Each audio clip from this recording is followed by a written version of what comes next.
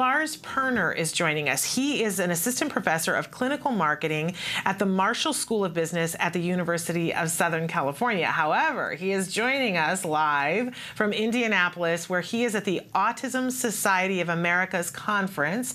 Lars is currently the chair of the panel of persons on the spectrum of autism, and he serves as an advisor to the Autism Society. So first of all, Lars, welcome to Autism Live. Thanks for having me. So thrilled to have you here. Talk to us a little bit about what the panel of persons on the spectrum of autism is and what it's going to be doing at the conference. Well, we normally use the abbreviation, the PSA. It rolls off the tongue a little bit easier. So basically, we're advisors to the Autism Society. We're different people on the spectrum, so we can relate to our own experiences, what we've gone through in life, and the experiences we've had.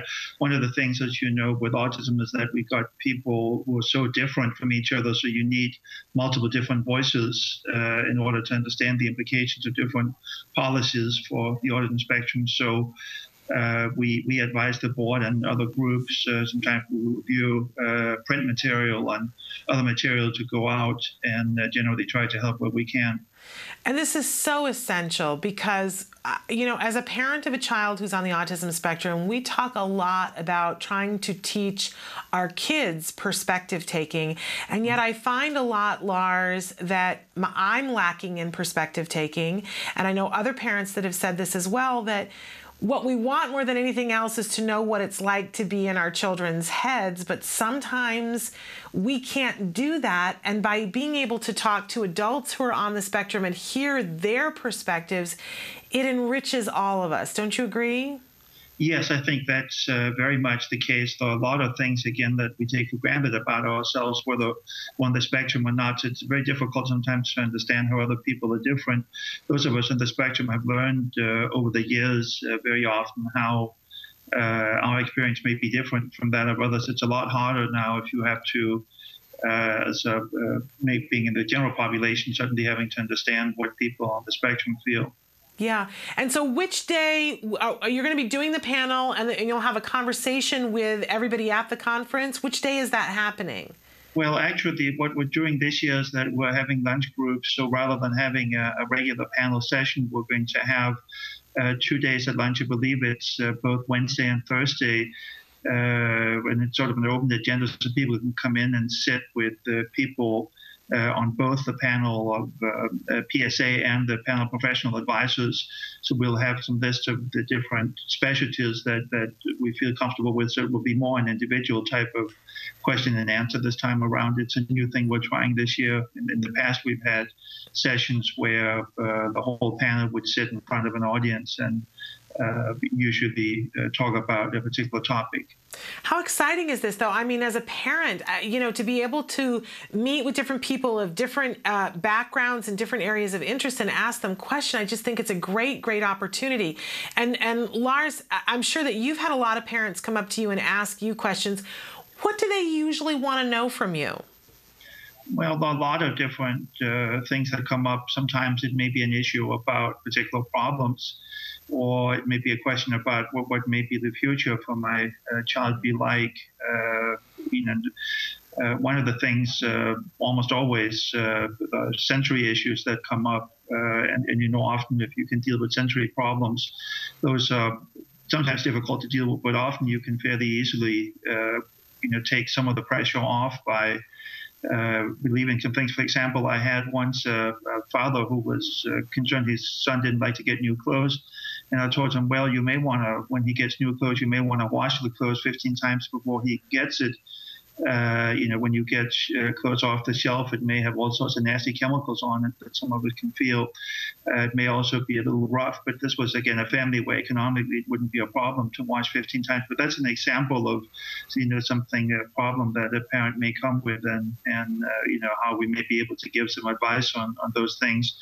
Though also I spoke once to a parent whose son didn't like to shower, and I suggested they might think about taking baths instead.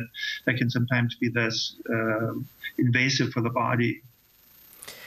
All of these things it's important information to be able to share.